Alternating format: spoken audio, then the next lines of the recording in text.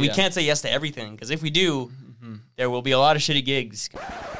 Hello, everybody. Welcome back to the Cloud Machine podcast. My name is Matt Landry, and in this 28th episode, I'm here with Noah Monckton. Throughout this podcast, we discuss Noah's origin story, the high loves, being a band in 2023, and songwriting. We also play the producer's game. Thanks for listening.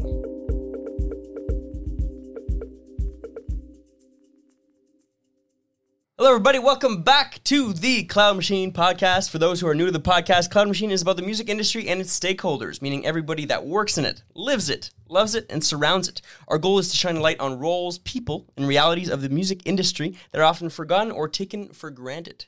Whether you're someone that's dreaming about making a move in the industry, have some songs recorded and don't know what to do with them, or just a listener that wants to learn more, you're at the right place. This week, I have the immense pleasure of welcoming a longtime friend and fellow Toronto-based musician, Noah Monckton. He's also the frontman of the High Loves, which, fun fact for y'all, with a little bit of Matt lore, was my first band here in the city of Toronto. Hell yeah. The High Loves are a pop rock band from Canada's creative capital, Toronto. Formed in 2018, the four-piece group is composed of lead singer and guitarist Noah Monckton and lead guitarist Marko Stojanovic. The Bird. Keyboardist Jeremy Ugro and drummer Jaden Spanier. Their music is the sonic equivalent of waking up in a good mood. A tight blend of danceable hooks, soaring vocals, guitar that heals as it squeals, and 80s authentic synth, knotted together in an addictive, unstoppable march. These are songs for every summer, for belting on the road trips, for singing into a shower head, and for playing loud when you just need to feel good. And it's great on this fucking warm summer day that we got here in Toronto. For more information and to get in touch with Noah, check out his Instagram page or the High Loves Instagram page is at Noah Monckton, or the band's Instagram at thehighloves.com. At the High Loves, or visit their website, thehighloves.com. So, without further ado, please welcome Noah Monckton to the pod. Hey yo, a little applause. That's a loud applause there. Turn that down. I'm not used to that. How are you? Oh, I'm good, man. Good. You're coming back from a trip? Yes. Thessalon, Ontario. Well, yeah. Shout out one time. Hey, it's beautiful. Yeah. Just off the plane. Fresh off the plane, got on a streetcar and a train and a car, yeah. Planes, trains, and automobiles? Yeah. There you go. Living the rock star life. Let's get started here. First question we always ask on the pod, your favorite experience in the live industry as a fan?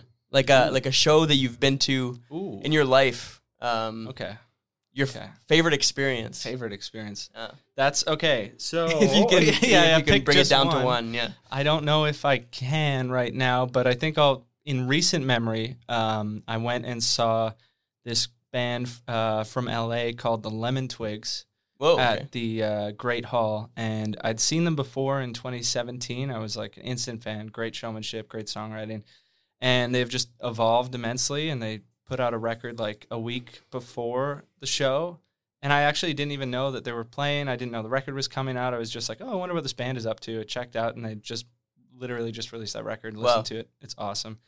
And yeah, such a great show. They showmanship is incredible, and they're playing. It's all like, it's just pure talent. So really learned a lot from that show. Had a good time. That's great. Yeah. I was going to say, I was at River to Sky with Pleasure Craft this weekend, and we were talking about the High Lows, but we were also talking about you individually in regards to you're going to a lot of shows. Try to, yeah. Yeah, you try to go to a lot of shows. Do you have one more rec? Oh, another rec for like a show that I saw? Yeah. Waves Blood. Yeah. Okay. Waves Blood was really good. Toronto-based band? No, she is, I don't know in the States where she's from, but I should know because I really like her music. Yeah. But she played at the Danforth.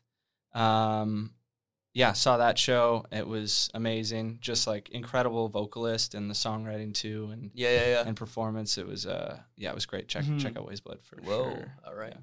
For you, what does it mean to go to a bunch of these shows, and why? Is it more like for the connections? Is it to go check out how other people are doing, like the show or with the experience of how the fans are reacting to these certain things? Like, where's it coming from? Yeah. Well, for one, I think I'm just like kind of addicted to live music. I do love it very much. And I think like any kind of show is just like a night well spent, even if it's might not be like what I deem to be a great show when I see it. It's just like, I think I really like learning from them as a performer as well.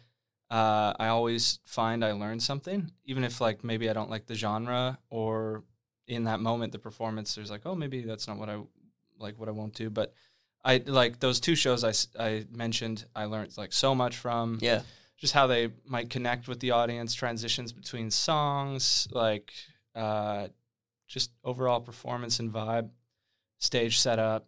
There's so much that goes into a show that like. I don't think about. And I'm like, maybe I should be thinking about that. Yeah. And we were talking about just before we hit record about some of the shows that y'all been doing because the High Loves have been playing a lot lately in the summer and just around. Do you have the next question is, do you have a favorite experience in the live music industry as a performer? One of your favorite shows? Yeah. That's a great question. I mean, we've had a lot of great experiences. I've been very, I think as a band, we've been very fortunate that we've had, great audiences, great crowds, played great places, great venues, and with a lot of other, fantastic musicians as well. Our last show, not this last one, we played a show on Sunday. That was awesome. But I think our Friday, July 7th release show that we did I think that was maybe our best performance as a band. I think we incorporated a bunch of new songs into the set. We put a lot of work into the set, like a lot of rehearsals before, probably 20 hours worth, and just a lot of planning. And I think it really paid off. So that felt great, and the crowd was, really feeling it. I felt like there was a lot of interaction, and the vibe was just really good. I think the buzz kind of carried. Yeah. After the show was done, and that's always a good sign. That's great. Yeah. I heard you all had a couple cowbell features on that show. Oh yeah, as well. We got River up there. Yeah, got Andrew. Yeah. Heard great things about that show. So yeah. Oh, thanks. Congrats on the release again. Yeah, thank you. Please go check out Changin' by the High Loves on everywhere, basically. Yeah, everywhere. You can check it out everywhere. We're moving on now to the second sort of part here. Erykah Badu's quote. The audience knows it, for those who have been listening in the past episodes, but music and music business are two different things. Moving on to the music business sort of thing here. Music and music business are two different things. What are your first instincts when you hear that? True. I agree fully, totally. Where do you stand in that? Do you divide it? Do you think it's something that coincides? Is it easy for you to divide it?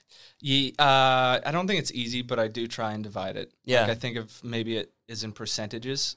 Sure. What is the effort I put into my the music, and then the effort I put into the business side. Yeah. And being in a band, I think it's different because each member puts more of their effort into different things. So personally, just because I think I'm interested in the business side, I put more into the business than maybe the other guys do right now in the band, and they put more into music. But I think for me right now, it's, at least for this summer, because I'm not writing anything right now, really, or in the production mode, it's probably 30% music, 70 business. Yeah. Which is sounds really weird. No, but sometimes you need to do that. Yeah, I think so. Yeah. Because it's especially because we went through a phase where it was 80% music, 20% business. Yeah. And then so it's we have that music.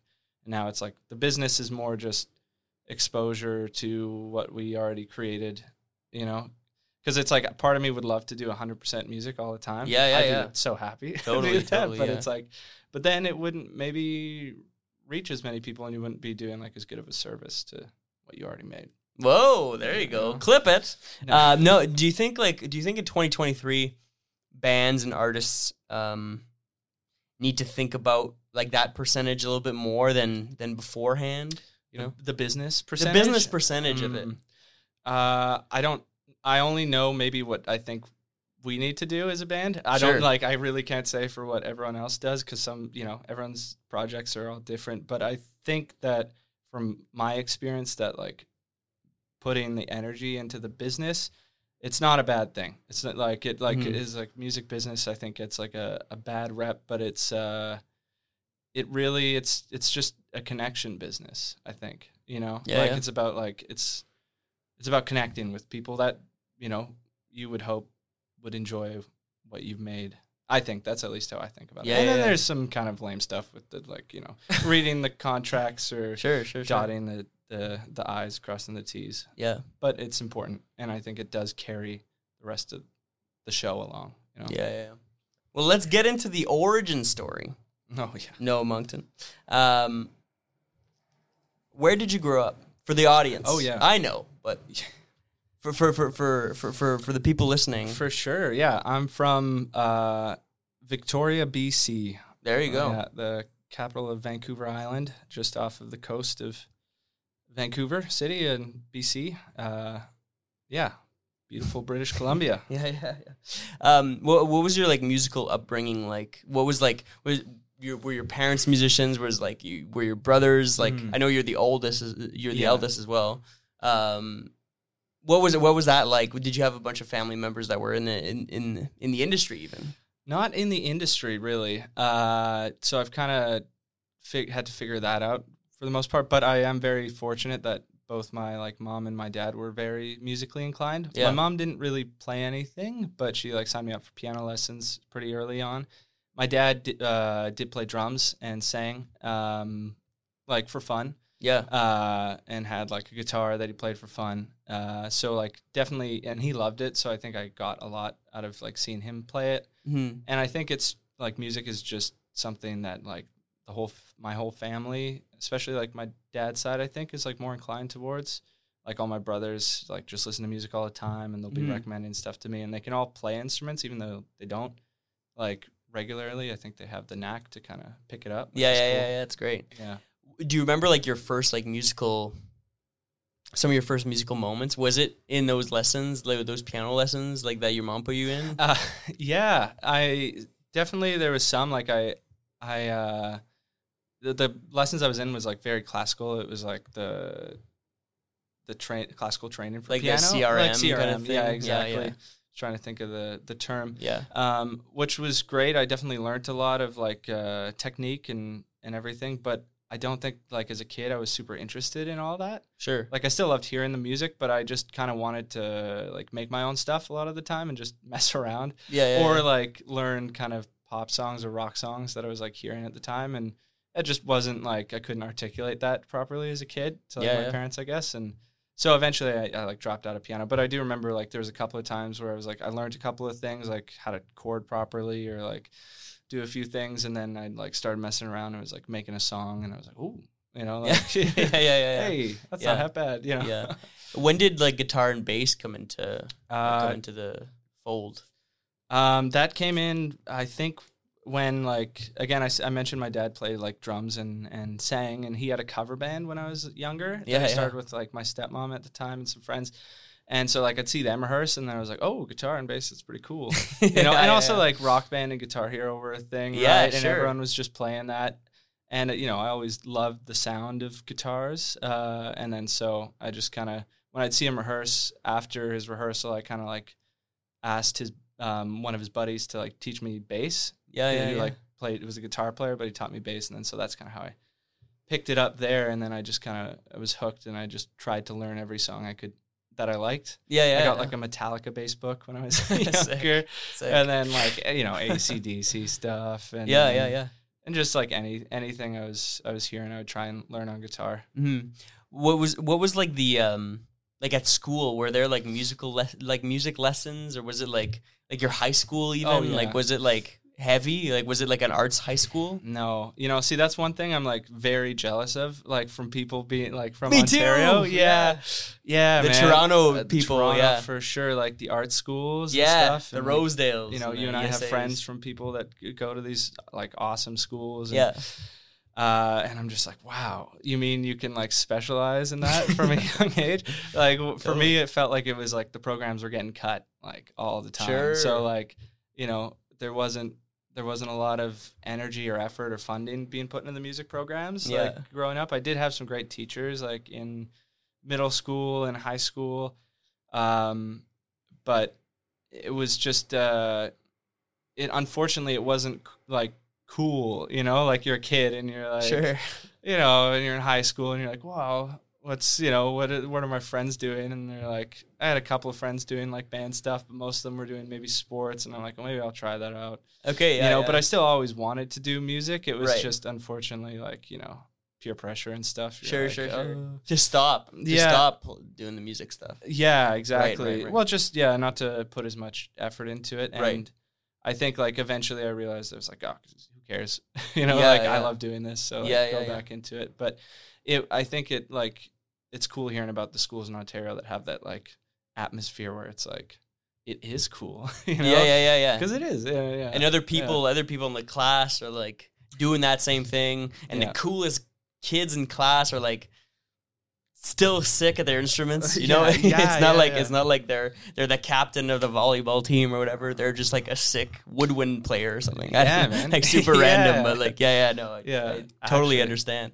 Was there a moment then in high school where you thought of doing it in your post-secondary studies? Do you remember like a moment where you did you have like bands in high school? I did have I started a band in like grade 10, and I remember I wanted to start a band like from grade 6, like so pretty young, like since I was like 14, 13, I can't remember grades and ages right now. Sure. But pretty young, I wanted to start a band, but I didn't start it until like grade 10, so I was like 14, 15.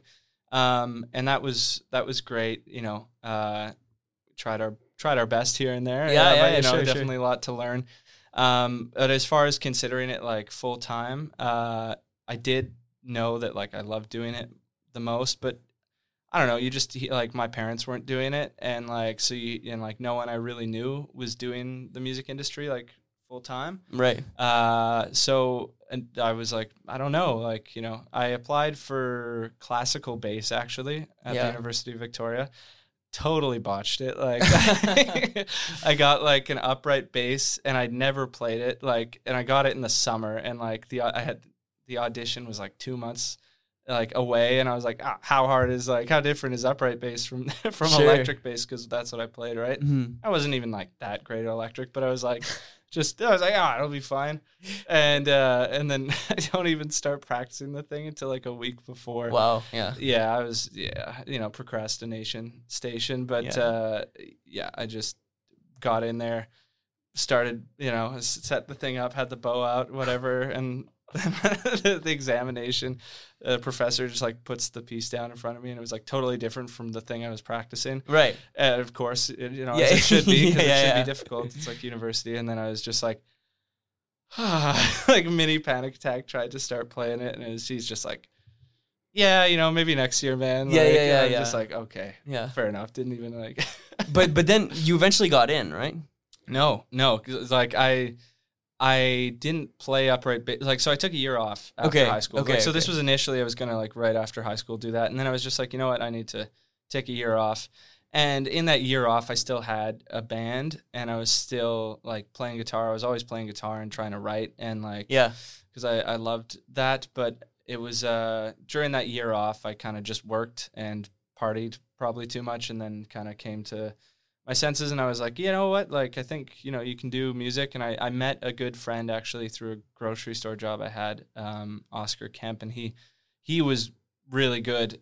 He is really good, and he was, at the time, he was like miles ahead of me, but like for whatever reason, like he liked hanging out with me, and we were trading songs and stuff, and I was like, I bet if I hang out with this guy, I could get pretty good. And sure enough, he's like, the Victoria Conservatory of Music, is like accepting applications, you should apply with me. And so I did, and we both got in. And so that's when I like started actually taking it seriously. Okay. Yeah. On bass still?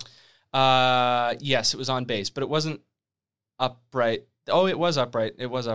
But like I had actually started practicing more because I was kind of became Oscar's bass player for like a lot of his projects that he was doing. Yeah. And he understood theory, and he understood like things that, I just didn't get for some reason in like high school. They didn't really go over theory that much, I get you. Yeah. So, and not trying to blame anyone except myself, I should have like looked at that. But it was just anyway, so like I learned from him, and then I was at the point where I was like ready to actually take it seriously and kind of learn some stuff. Yeah. So you did the conservatory, and then you made your way eventually to Humber, basically, right? You moved across the country. Yes, yeah. So that was after doing like 3 years at the conservatory, maybe 4. I'm not sure right now, but after I was 22 when I decided to move to Toronto. Yeah. And at that point, like I could, I got into Humber because I could play, I understood like jazz, and at that point I was like gigging a lot in Victoria with a couple of bands I had, and my chops were a lot better, and I just kind of decided it's time to branch out and throw myself into a big pond. Yeah. And how did that go?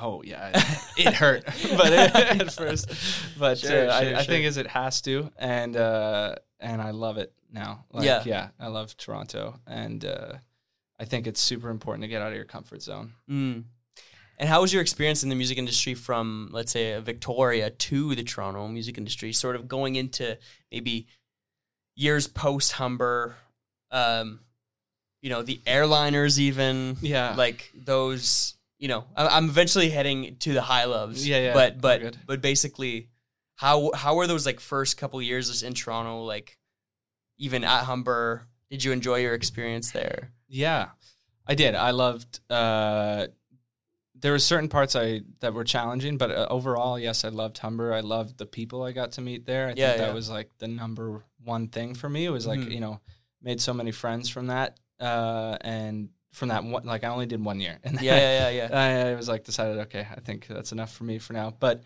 yeah, made so many good friends, and it's so cool to see so many people from just like, that 1 year I did like doing great things out in the industry, and totally. Still keeping in contact with.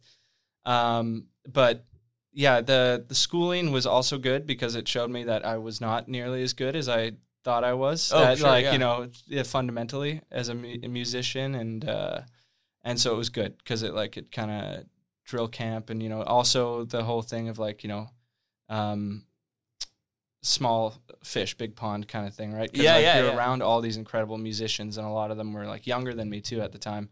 I was like 22 when I first got there, but there was like people that were like 18, 17, 19. 18. 17 even. Yeah. And that are just like so much better than me. Totally. This is awesome, on one hand, but then it's like, okay, wow, like, gotta shed. Sure. Sure, Yeah, as they say. So yeah, that was like the beginning first couple of years, and like the first year was just very much just Humber because it was like full-time school. Yeah.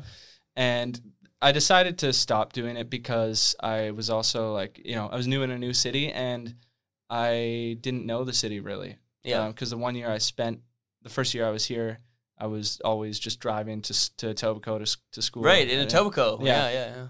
And then back, and then I did work a teaching job too, in Mississauga. So it was like, and then I was also trying to do an original band at the time, and it was just all this.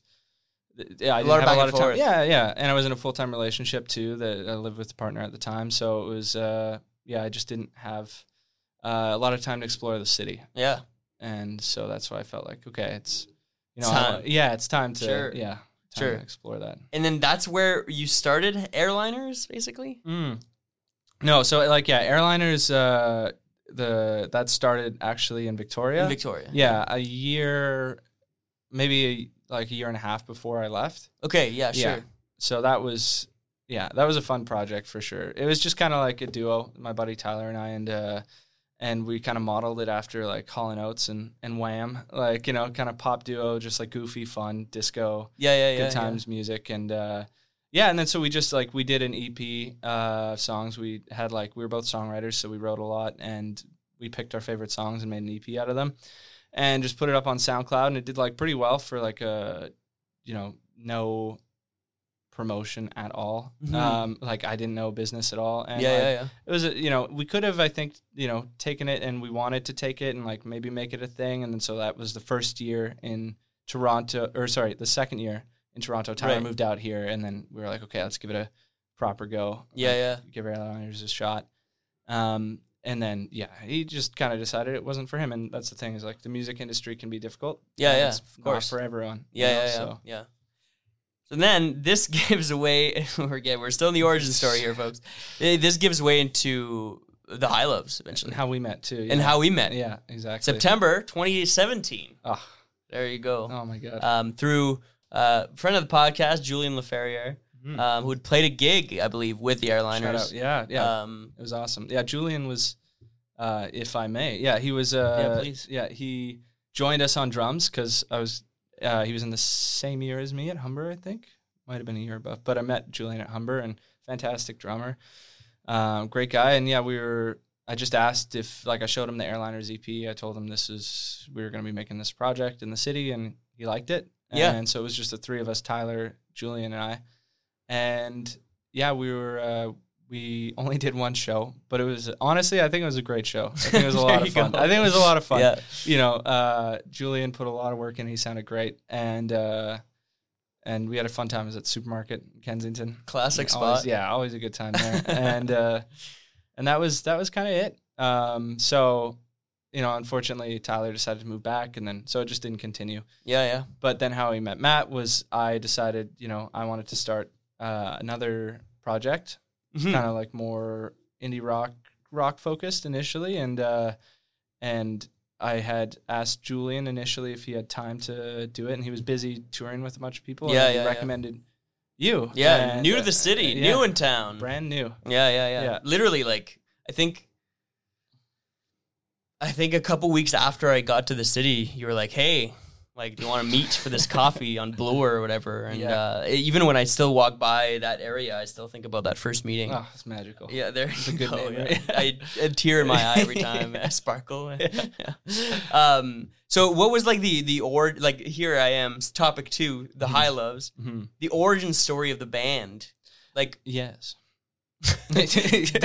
Like, was it like, for you as the band leader, was it like, okay, I have all these guys in mind, then we'll just get together? Because I knew I was sort of late to the project as well, a little bit. Yeah, it was like, it's still the first few moments, but still, like, there was Matt, Marco, yourself, and then I. Yes, and then yeah. I came in, basically. Yeah, exactly. I mean, it did seem to, as I recall, it seemed to happen pretty fast. Yeah. But yeah, I think you were the last piece. But it was.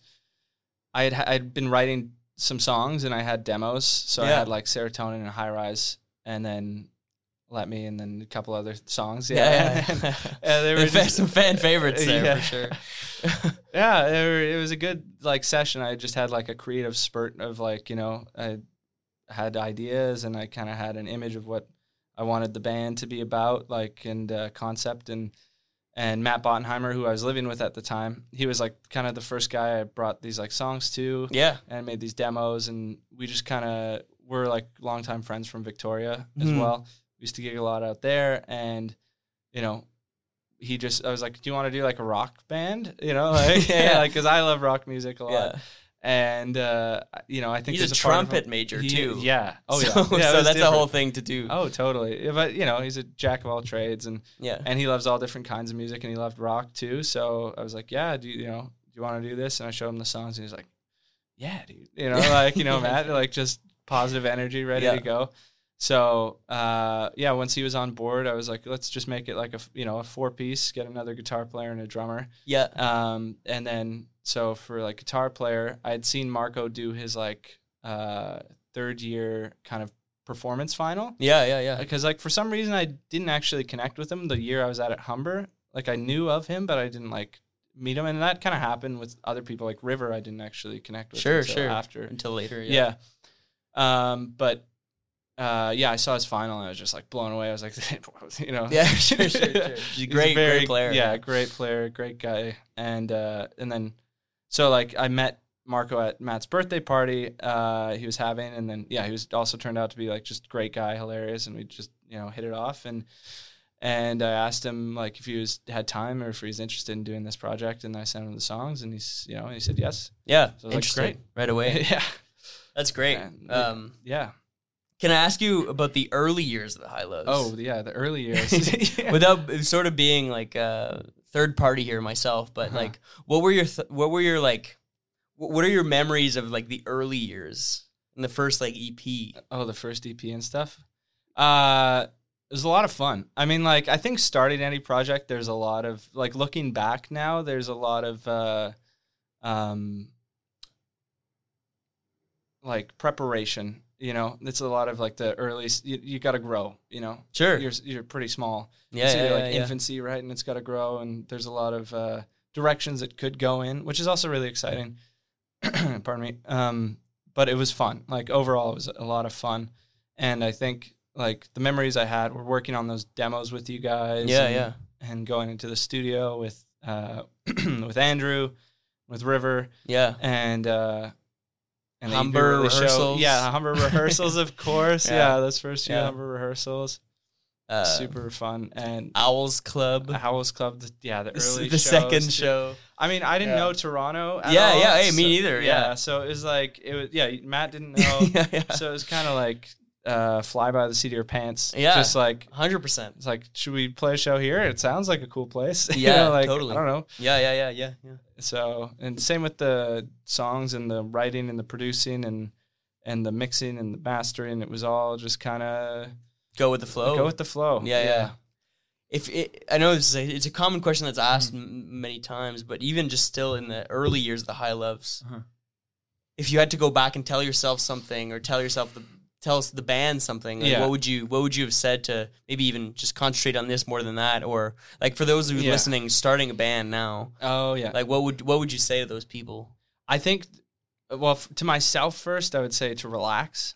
Because like, I think I was definitely a lot more stressed out then, and I think stress is never a good thing. And like, stressed in the sense where I was like, I wanted the project to be great now, you know, like right now. Sure. And I think I needed to take a step back and be like, it's already good. Like, we're having fun, got great players, great people around. And I think like eventually I learned to kind of do that more. And because like, that's like still one of my go-tos, is just to like take a step back, you know, right. Take a breath, you know, kind of like meditate. And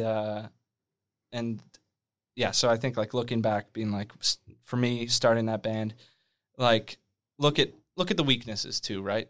Sure. But like with like a, you know, like a loving light, you know? Yeah. Not like, oh man, like, can't believe I didn't get that take, you know? Sure. Oh man, maybe I should be a better singer at this time. And, you know, and some of it might be true, but it's like, look at it like, you know, okay, well, here's what I got to do to get better at these things. Right. And like, here's where I need to improve at, you know? So I think, focusing on weaknesses in like a positive light. You know? Yeah. No, it's great. It's good. Yeah. What about like the first like tour? The first tour. Oh, that was the Serotonin EP release tour situation. That was a blast. Yeah, it was great. Like Ontario and plus Montreal type of thing. Yeah. What were your like expectations? Like first tour, first like rock band situation tour. Like what were your expectations, and what were you surprised about? Oh man. So expectations, I think I tried to keep pretty low, just because I knew I didn't know really what I was doing. Yeah. So like it would be pretty unwise for me to be like, this is going to be the best thing ever, or like the worst thing. But I wanted us to, obviously I wanted people to be at the shows and like to have a good time. And, you know, looking back on them, we had a lot of fun. I think it's interesting because touring, like being a touring artist, like I did book that, I think myself. Yeah, pretty much. So I booked that tour myself, and we didn't have like a booking agent with us. And so I think looking back, like booking agents, great. Yeah. There's a reason that there's such thing as a booking agent. Yeah. But also I think like as an independent artist, like you got to learn those skills, right? Like working on your weaknesses, like I mentioned. So it's like, you know, this was my first time booking for us. That being said, I think we had some great successes. I think, you know, very much thanks to you and Matt and to Marco, and, you know, we all pulled our weight in different ways and like brought people out to shows and the opening bands we played with. And it was such a learning experience. I think touring is like the number one thing for like a new band to do, or any band to do, you know? I agree. Get out there. Yeah. Get your new audience in new cities. Yeah. Because the touring or the shows that you book in your own city can only give you so much in regards to sort of growth and stuff. Yeah. And there's also something about like being on the road and like and what it does to your mindset and like going show to show and being like, oh man, there's 5 people here, but then you're like, oh man, there's 5 people here, you know, and you like switch it and you're like, sure, this is great. Let's play like the best we can. These people came out, that's great. And then some, you know, and then the next show there might be 50 people. Totally, you know, there might be 100 people, and so it's like this kind of I think crushing your expectations in a good way is like it's good because it's like, you know, you always got to play your best, I think, and you always got to put on a show and like your A game, no matter even if it's like you might not like the venue, you might like the setup might be a nightmare. Yeah, sound check was shit. Yeah, whatever. Exactly. You know, your monitors might be feeding back the whole time or something. Yeah, but you know, it's just like learning to be professional and like a professional band. Totally. Earlier you mentioned like now knowing how much a booking agent could really make a difference on tour. Yeah. Was there like I guess, and this goes beyond like the music business and music management and music logistics stuff, but in regards to like letting sort of roles and responsibilities go to other people, like have you not necessarily battled, but what have you discovered through that change now of having the booking agent, for instance? Or having somebody to like essentially like do your website or do some of your socials or whatever. Like, has there been a battle of sort of letting those responsibilities go to other people? Like, how have you been with that? Yeah, I think it's super important. You have to eventually get to a point, and it comes down to like, you need to delegate. There's so many talented people out there, creatives, and it enriches the whole experience and the whole project to include and bring people on board.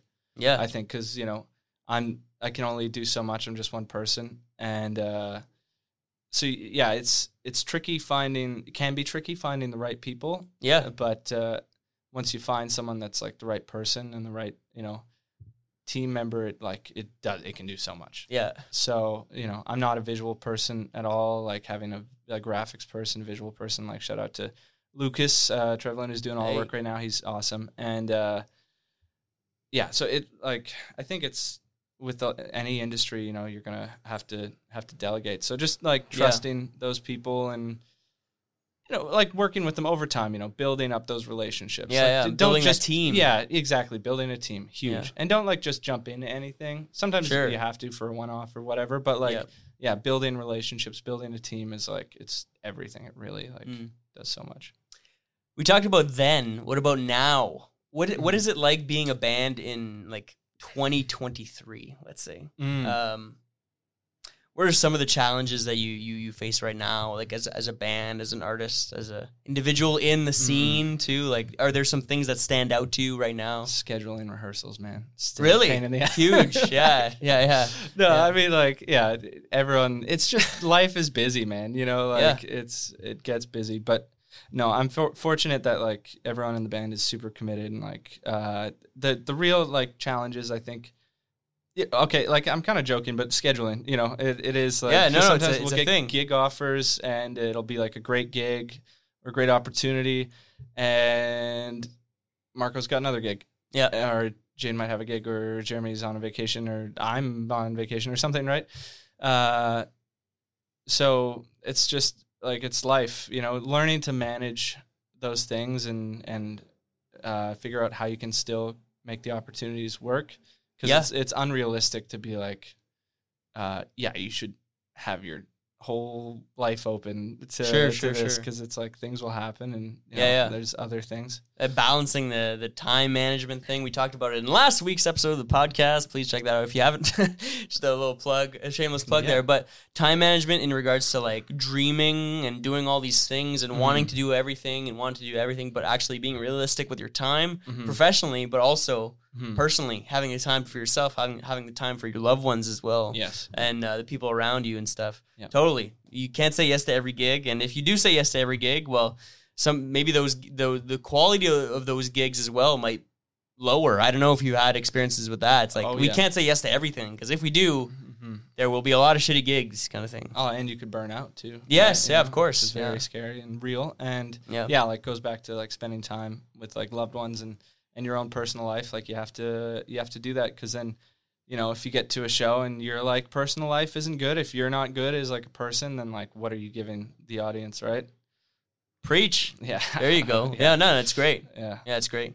You mentioned scheduling. Yeah. The high loves, in my eyes, because, I was in the band, whatever. Hell yeah. And just knowing sort of like just bands in general, I have here musician turnover in regards to not even members in the band, but sort of trying to schedule gigs with like a different bass player or River playing drums. Yeah. Or like, I just great gig. But just maybe a couple minutes on the reality of that in regards to the band for you is sort of different than, I guess, the individuals, I guess. Yes. I know that's not ideal, right? That's not an ideal situation, but doing the gig anyway is very commendable, actually. It's great. Thanks. Yeah. Well, it's, I talked about earlier in 2018, like the band was in its infancy, and now I feel like we're at a different stage where it's like we're kind of more getting into like the adulthood responsible phase, where it's like, we're lucky enough that we're kind of known in certain ways, like people, and there's a reputation uphold for us. So I think it's important to if we say we're going to do something, do it. Yeah. And that sometimes requires getting subs, which is not, again, like I said, it's not ideal, because, you want everyone to be like the core members that have put all their time and energy. That being said, we've been super lucky to work with some great people and great subs. And honestly have not suffered from it at all, I think, because, our subs have been great. And, people, there's a lot of great working musicians out here, such as yourselves, right? Playing with a lot of different artists, and it's a thing. So we're fortunate that like that can happen and continue to go. But I think it's important to just make it happen how it can happen until, the dream is that the band becomes sustainable enough that it's like the main source of income for the core members. Then it's like, you don't have to, it's the job, right? Yeah. And it still is a job, but it's like building towards the full-time thing. Yeah, totally. And again, you said as well, like becoming those responsible adults with responsibilities as individuals and in relationships. Some of the guys are getting married, Yeah. Shout out to Jaden. Yeah. And like, kids and stuff. I haven't been bands with guys with kids, and all that stuff. And it's just, that's the reality. It's the band comes second, but that's how life goes, Yeah. And it's better like that than not, what I'm saying? Well, exactly. I would never want to like upheave or mess up someone's life. Totally. What about like the songwriting recording process as a band in 2023? And I have to say in 2023 because songwriting now, and we'll talk about it a little later on as well, but even the recording process, it's changing in 2023. What are your thoughts when I just say that? Songwriting in 2023, recording in 2023. Some differences there, just overall. Okay, yeah. Again, I'll just talk about like what I know and like from my experience as a songwriter. Yeah. But it has, like you said, it has changed a lot. I think it's like so much is being like, for us, we're demoing our songs a lot now. Yeah. Like it's kind of before we've always kind of demoed them, but before I would demo them, like, and not very well. I'm not a great engineer, so I'm not great, like with Logic and stuff, and Pro Tools. I'm not so great with that. But I think with like recently, we've been working with Andrew Fields as our like producer on our new set of songs, and he's the best. Love working with him. He also mixes our stuff. But we've been working on demos with him. So, like, I still, like, for the songwriting in 2023, what I'll do is, like, kind of acoustic guitar still. Or, like, maybe make a quick demo on Logic, like, just with some layers and a basic, layers of the song with the harmonies and I like to have the lyrics and the melody and the structure. Yeah. And then I'll send that to the band, and if they like it, if they like that song, then it gets like the green light, and then we can actually work on it and like build it, and then that goes like right into the production. Also, still songwriting, I think, because a lot changes in the demo stage. So like we've worked with Andrew on that. Sometimes we'll work with just like Jeremy's studio because he's a great engineer and producer as well. And I think that's been so much more efficient and effective for us because we've kind of made some mistakes, like where we've worked on songs in rehearsals, and you can still do that, but like because we're not hearing it back right away, like the full picture, like it turns out to be like 5 different things. Sure. Or everyone just develops a different expectation from the song. Yeah. And then you're not actually hearing the whole song, but you think it should be a certain way. Yeah. And then you really lean into it, and then you go and record it, and then you're like, oh, that's not how I thought it sounded at all. Totally, yeah.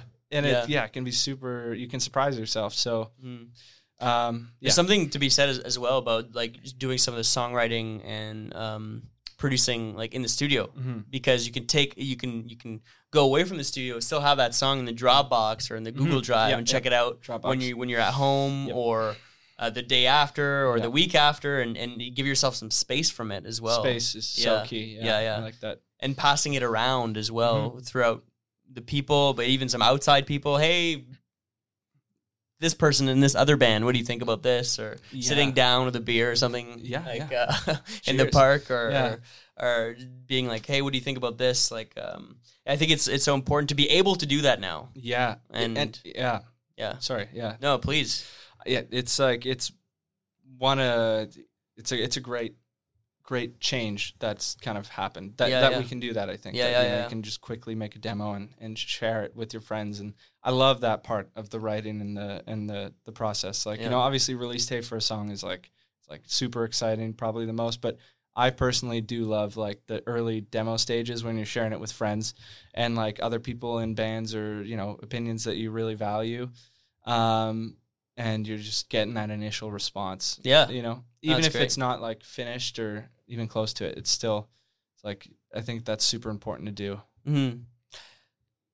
I have a note here, dealing with industry, just in regards to, I guess, the music business now. Are there things that the High Loves are still like questioning, like in regards to the industry? Like, where are y'all at in without necessarily, like, I'm not pressuring you to say anything here, really. But just like, are there things that y'all are currently thinking about in regards to the industry? Oh, we need this, we need to do that. Oh, it's important for us to, play, like, do more TikToks or like all that stuff. Like, is there anything that's like on your mind right now?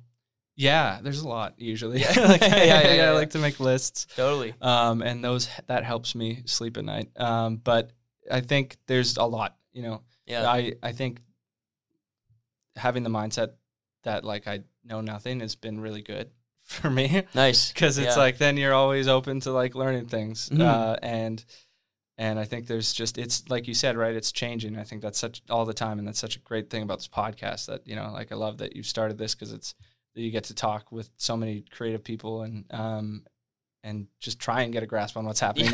Even myself, like I don't even know, like, I, like you said, I think it's so good to have that mindset because even with these new conversations every week, I'm still learning something every time. Oh yeah. Thanks for those who are listening, and thanks for what you're saying there. Cheers. Hey. Yeah. No, that's great. It's great to have that mindset. Yeah. What are the High Loves? Here I have. What do y'all have like upcoming? What's next? What do you want to say to these people who are listening? Like, you got a couple shows coming. Yeah. This is only coming out next Tuesday, by the way. So not the show this Friday, basically. but are there things upcoming that y'all are even working on right now? Yeah, we got a lot on the go, and I'm very excited, very, very excited, because I think we have like our best songs yet, and like are just our best, hopefully, era yet. a lot of it is still like in the works because it does take time. Sure. I think that the music is there. I mean, it's still being worked on, but there'll be, we'll be releasing stuff over the next few months, and we do have a couple of tours maybe we're working on as well, and some other shows. So honestly, if you feel like checking us out and staying tuned, we have like through our Instagram, we kind of release everything on there. And, TikTok's still trying to figure out. That's same here. It's a tricky one. But, we try on there, and if you like to follow us on Spotify, check out the stuff. But, there's a lot. And I can't quite say yet. No, please, I want it to be like just right, No, for sure. Yeah. Comes out. Please check out the High Loves. We're not done this podcast just to say we're just getting into the songwriting part now, but I just want to recap that with what's upcoming for the group because it's a great band. We're back. 28th episode of the Cloud Machine Podcast. Noah Monckton here from the High Loves, but also just Noah Monckton. We're going to talk about some songwriting. And songwriting because, I know you as well as just a songwriter, as well as a band leader, musician. I do love songwriting. There you go. Where does songwriting come from for you? Do you remember like the first songs? I couldn't play them back for you, but I do remember when I started going at it and trying to write songs. Is it mostly like keys or guitar or bass even? I think it started with guitar for me, and then I did some on keys. I kind of lost my piano abilities because I thought it was uncool when I was doing the classical stuff. Sure. And I'm so disappointed in myself about that because I wish I was still savvy with piano as much as I was because it was actually okay. And, maybe one day I'll get back into it. I'd love to. But it was guitar mostly. And I think why I started it was, for one, I thought it was really cool. Yeah. I just love songs always. And I kind of felt like I liked analyzing them. Songs I loved, I would listen to over and over and over again. And I'd be like, oh, that part is like that. And then because of that, and then that is cool. Hits here because of that. But also I think is a form of communication. And, that might seem pretty obvious, but I think I had a difficult time as a kid, having a feeling like I was heard properly. And just kind of communicating some feelings that I just was having a tough time getting out, Sure. And it was kind of, when I was sad, I would pick up a guitar and start playing and come up with a tune, and then I'd feel a lot better. Yeah. Do you remember when those first moments were, as in what age? What age? Yeah. I think it was I started messing around when I come up with ideas when I was from 6 years old on the piano. I start coming up with stuff, but around 11, 12 on the guitar, and then actually started writing lyrics and song ideas down more when I was 13, 14. Oh yeah, those middle school super heartbreak. Angsty. Hair like this. Yeah. Oh yeah, I get that. Yeah. I get that. Do you remember where your was it mostly in your room you would start writing songs? Something would you isolate yourself in the room and you're you lock the door, turn the lights down. Oh yeah. No. It was generally in my room, and it was kind of like a respite, a sanctuary, and I would just kind of strum stuff out, and it was always feeling based as well. Yeah, I think songwriting for me when I get a chill or an emotion kind of comes up, and then I can just loop that part, and it continuously gives me that emotion or that feeling. Then I'd be like, oh, that's something. And I wasn't I think initially when I started writing songs, I'm actually was very bad with lyrics. I didn't know when I would listen to music, I would be like, I don't know what he said, but it sounded cool. Or what she said, I couldn't sing the lyrics back to you. So I'd be writing melodies a lot of the time. Yeah. When I was younger. And then the lyrics I had were kind of copy and pasted from other songs that I knew. Yeah. Which I think a lot of kids and just people starting off in general have done maybe. Mm-hmm. that's what I've heard from friends that are other songwriters. But like, you know, you learn, you take things from a certain song, you put it in another song, and you try. You're always writing something that's somebody's probably written before. Oh yeah, for sure. And yeah, so it was a communication tool for me, and I think like also a coping and a form of therapy. Sure. As well. Yeah. Yeah. What were some of those like early influences for you? You know, I think I was into heavier stuff when I was younger. Like goes back to the angst again. Sure. But like you know, Zeppelin was pretty big on me for like as an influence for those angsty years, and especially just getting into guitar. Yeah. You know, it's obviously Jimmy, it's a pretty big guitar band. There's some riffs there. Yeah. So I loved that. I loved riffs. And you know, I could catch most of the lyrics too. Yeah. They had, you know, obviously Zeppelin has some heavier lyric stuff, but they were a big influence initially. And so a lot of my earlier songs were like blues based stuff, you know? Yeah.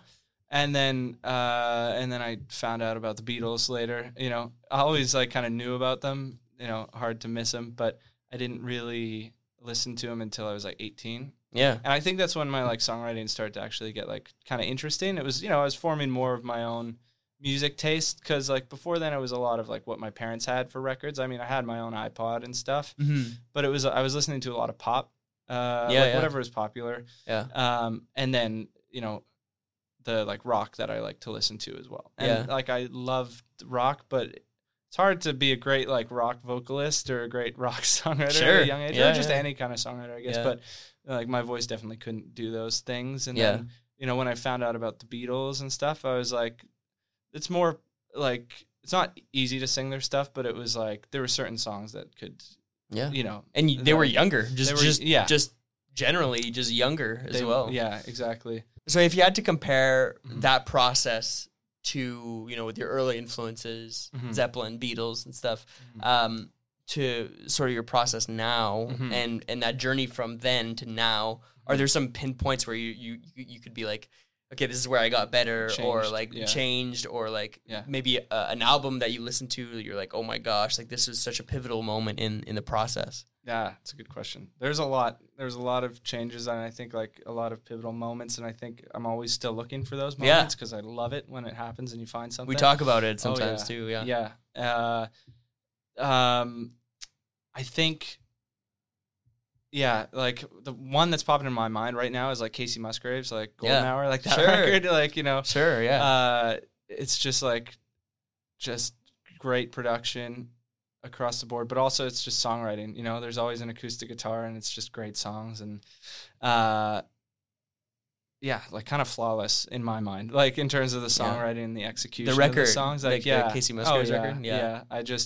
I love finding records like that where it's just like a kind of masterclass and you're like, wow.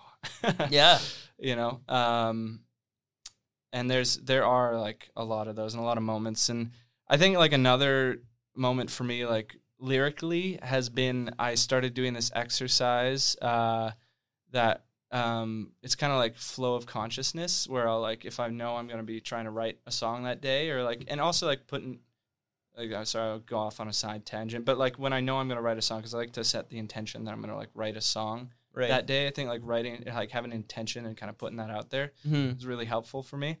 But having that intention and that morning, like waking up, because I like to write in the afternoon or the morning usually, and just writing for about like half an hour, 15 minutes to half an hour, just flow of consciousness. I'll just write on a page, and I have a couple of rules where I try not to repeat the same words or the same sentences, and also just whatever comes up. Like you just can't judge it. Try not to judge it, and just like whatever is going through your mind, you just put it on the page. And that's usually not where I'll get lyrics from, but what I find happens is then when I'm like, I'll have a melody, because I'm pretty quick at coming up with melodies usually. Lyrics kind of sometimes can have slowed me down, but once I do that exercise, then I go look at I have these melodies, and I can just kind of quickly come up with like 5 or 6 different verses. Right. And that like sentences or imagery that like I would never have like in my day-to-day have thought about. Like, I think we all have like our default mindsets. Sure. You know? No, this and is great. It just kind of shakes that up, and it's like, and it just kind of like, because I like to just be thinking about like nothing, you know, like Zen as much as possible, and just kind of like let ideas flow through. That's great. So I think coming to like the biggest, like the points like of my songwriting evolution to like get to a point where I can just not think about anything, you know? Yeah. And super sort helpful. of get to a point in your day where you're not necessarily thinking about other things, or the fogginess is gone, maybe? Yeah, brain fog for sure. Yeah. Or you're sort of like it's sort of like you're exercising before the game kind of thing, or you're stretching before the game. Exactly, it is. Yeah, like like an athlete might stretch or warm up kind of thing. Yeah, I think it's like shaking those expectations and those patterns, because I think like a lot of people have patterns. Yeah, I know I do, and I definitely have had expectations for songwriting, and it's good to have like set intentions, but I think to have expectations can kind of like kill a good idea a lot of the times. Yeah. Yeah. When do you know a song's like ready to be shared with others?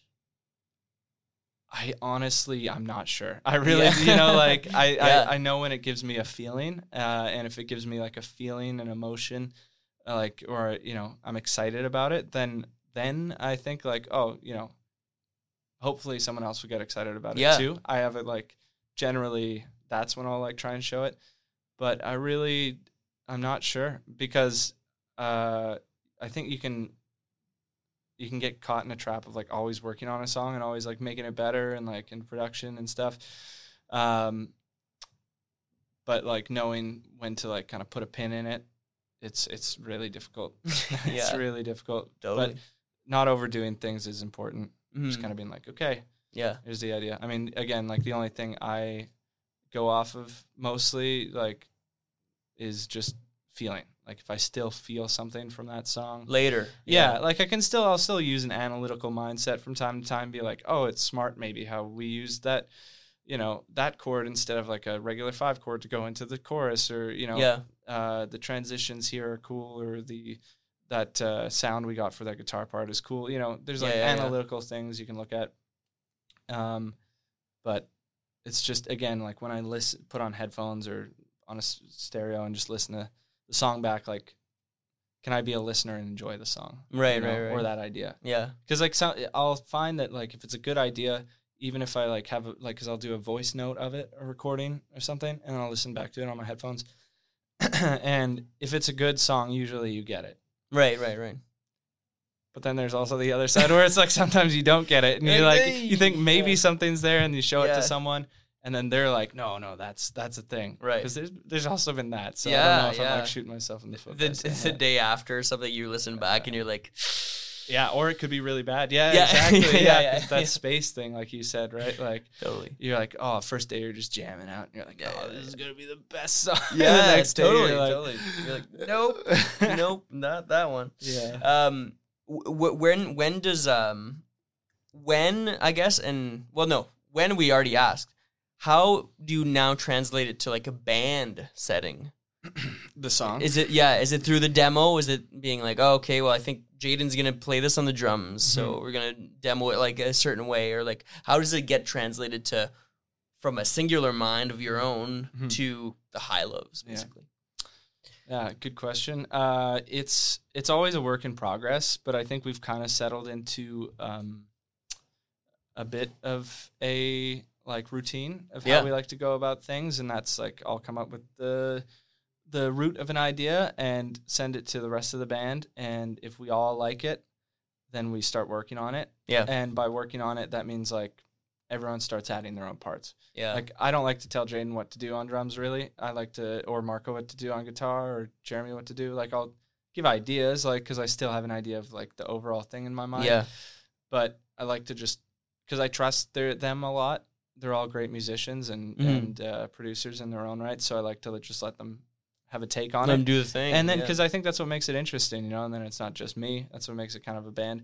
And then they'll come in and do a thing. And then once we've all kind of got our rough ideas, then we start collaborating it. And it's like kind of chipping away.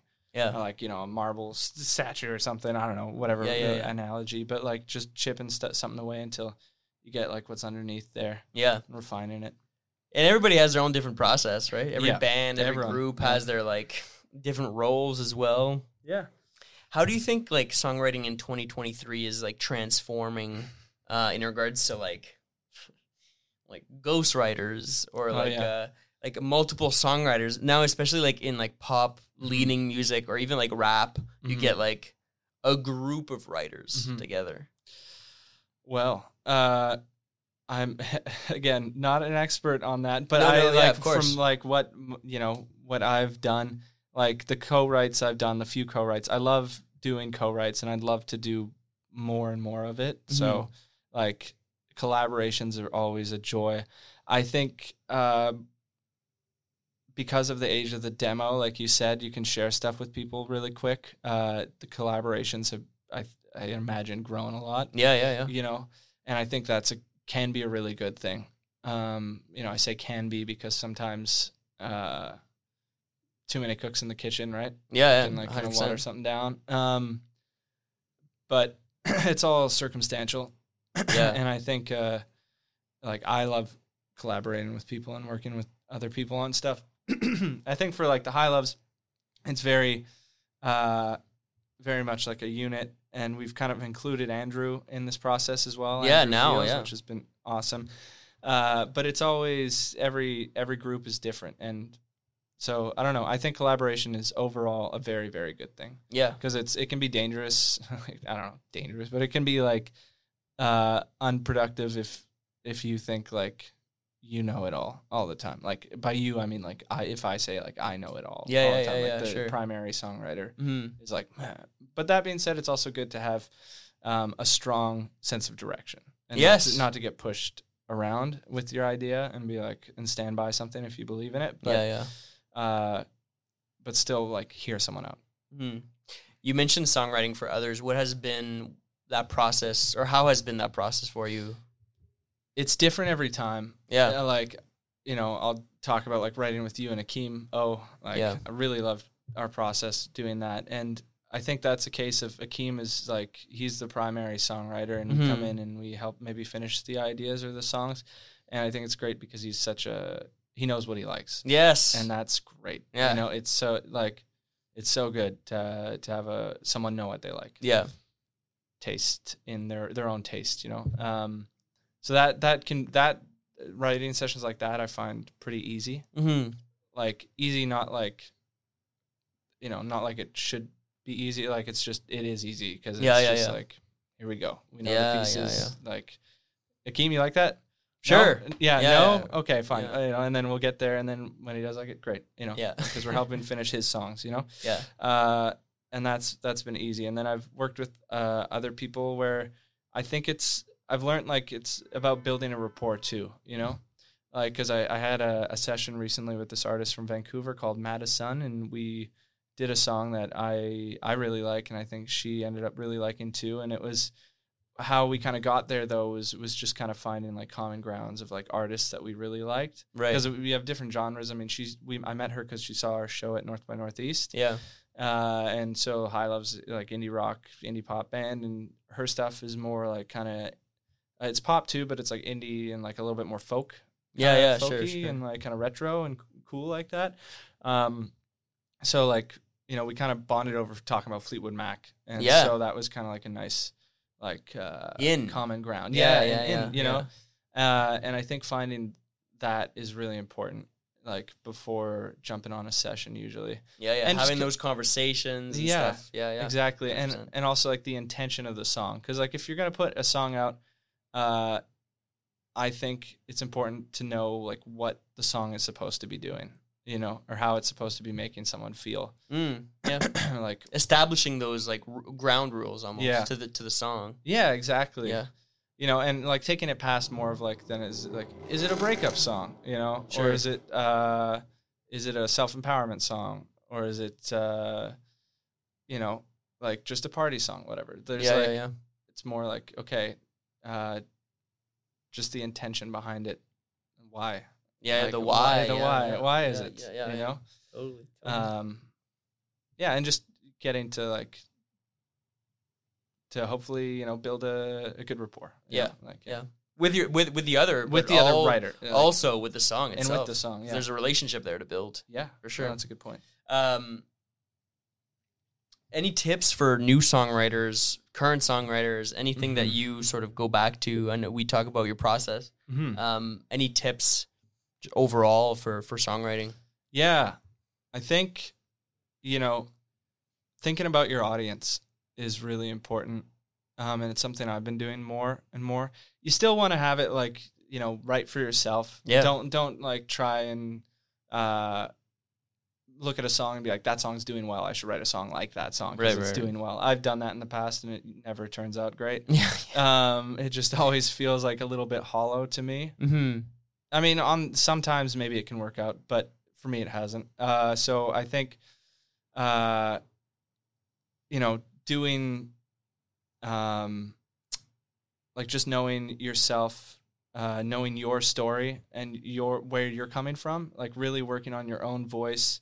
And, like I said, when I did that, like writing, that free write thing, that just kind of helps me get to a place of like maybe my more natural voice. Yeah. Like, okay, what do I really have to say? And knowing your values and like, and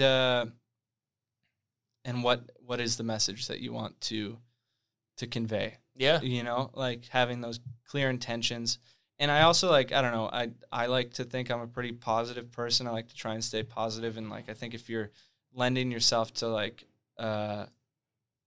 trying to create a song for the reason of like healing or like a good feeling or like a community thing, then that kind of can help like the song. I mean, like, you can also have a sad song just be, trying to go through a grieving process or something, and that can be great too.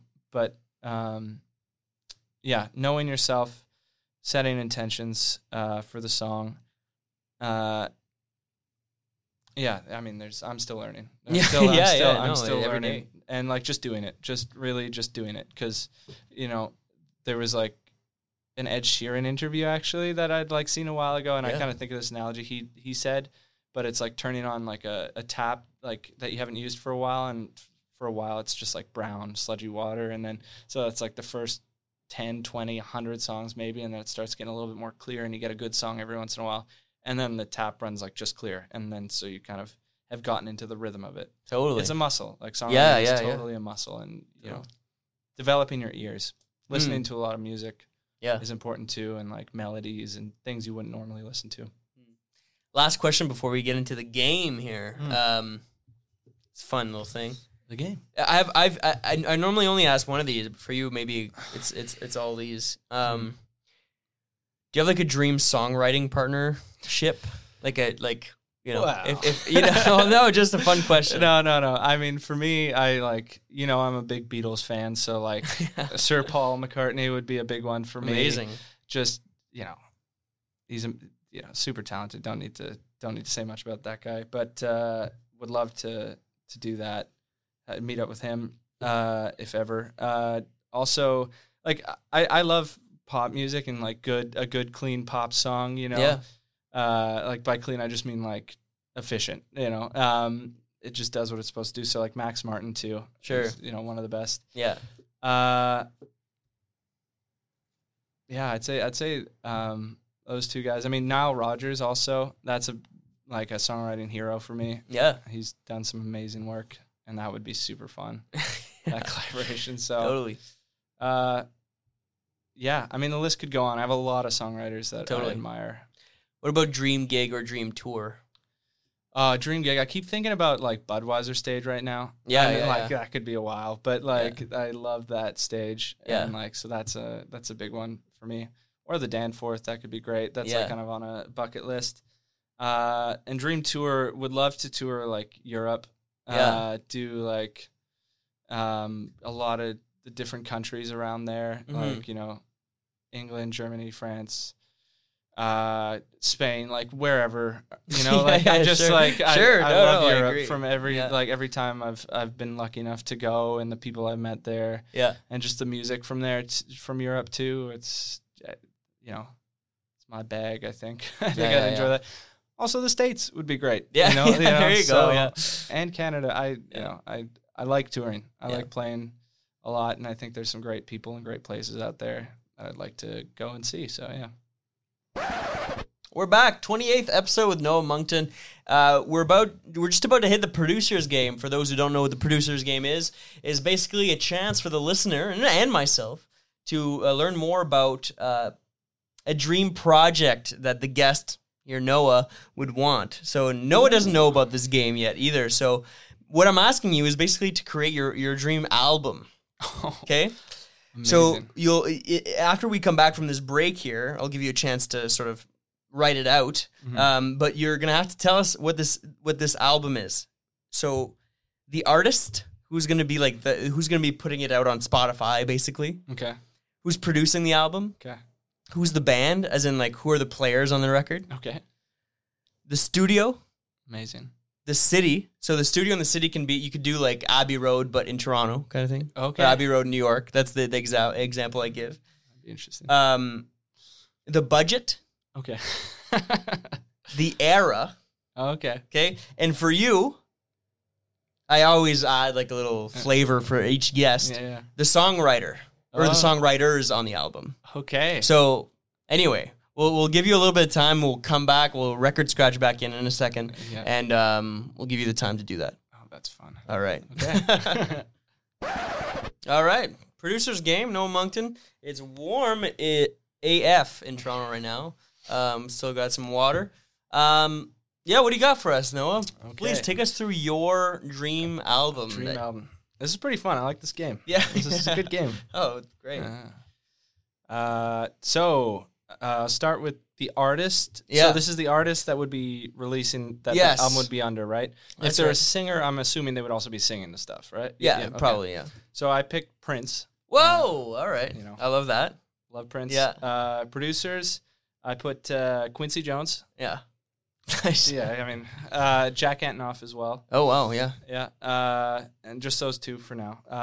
And then for the band, I had Pino Palladino on bass. Love him. Icon. Nate Smith on drums. Elliot Easton on lead guitar from the Cars. And then Greg Fillinganes on keys. Crazy band. Yeah. Wild band. Wow. Hey, you didn't give me any limits here. Yeah, no, it's great. And then might as well throw in the Philharmonic Orchestra in there. Yeah. You know? Yeah. Studio, I picked Abbey Road. Yeah, nice. Yeah. City, Toronto, because, hey, close to home. Why not? Yeah. Budget, $200,000. That might be low. That's probably low, but I put the era of the 80s, so you know, maybe the money's worth a little more than. There you go, yeah. Yeah. Because the 80s would be fun. And then songwriters, I have Dolly Parton, Kenny Loggins, and Nile Rodgers. An eclectic mix, but sounds great. All hit makers. So honestly, sounds like it could have happened, except Jack Antonoff. Yeah, exactly. Yeah, exactly. Yeah, a little bit out of the era. Yeah. What do you like about Jack's stuff? Oh man, I've become a big fan of like the production on like a lot of the 1975 records. That's kind of what I got into. I mean, I'd also heard his solo project Bleachers. Yeah, and it just sounds great. Yeah, he's very creative. I like his work with like Clario. You know, his stuff with Taylor Swift. It just sounds awesome too. Like. I don't know. It's a lot of hits, man. Yeah, it's a lot of hits. It's and not just like commercially, but I do really. It just sounds good. The music he works on, it just feels good too. Totally. You know, Rick Rubin could have been like another producer to maybe throw in there. Yeah. I like, you know, his work a lot as well. Yeah. And why Prince? It's just the legend, you know. Like love Prince. Yeah, why not? Love Prince. I don't know. Yeah. Like, exactly. I feel like. So unique, you know? Yeah, sure. Yeah. It's great. Would love to hear more from him. Yeah. Oh, yeah. Rest in peace, Prince. Mm-hmm. Love you, buddy. And that's how we basically end the episode. I want to thank you, rather, for coming on. Thanks so much for having me. Hey, it's been a blast. Yeah, long-term friend. Hey. Everybody go check out the High Loves on Instagram. Check out the website. Check out Noah on his personal profile. What do y'all got coming up? This comes out next Tuesday. Okay, after that. Yeah. So we'll have a show in September at the Horseshoe on the 21st, I believe. There you go. Check the cowl, sir. Yes. It will... I think it's the 21st, yeah. Okay. I will post about it, so if you'd like to check out our Instagram, that's where like we have everything. It's all updated on there. That'll be a fun show.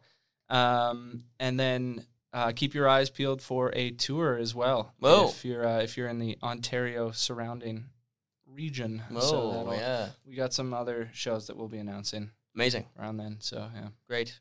Well, thanks for everybody who's listening to. Check out the stuff online. Check out the AIDS website, aidscreative.com. Check out the YouTube if you're listening only on audio. And if you're checking it out on YouTube, check out the audio, available everywhere, every platform. Thanks for those who have been listening, who keep on listening, who keep on interacting. Join us at AIDS Creative on all platforms. And it's been great. Thanks everybody. Thanks for checking it out. See you next week. Stay safe. Bye.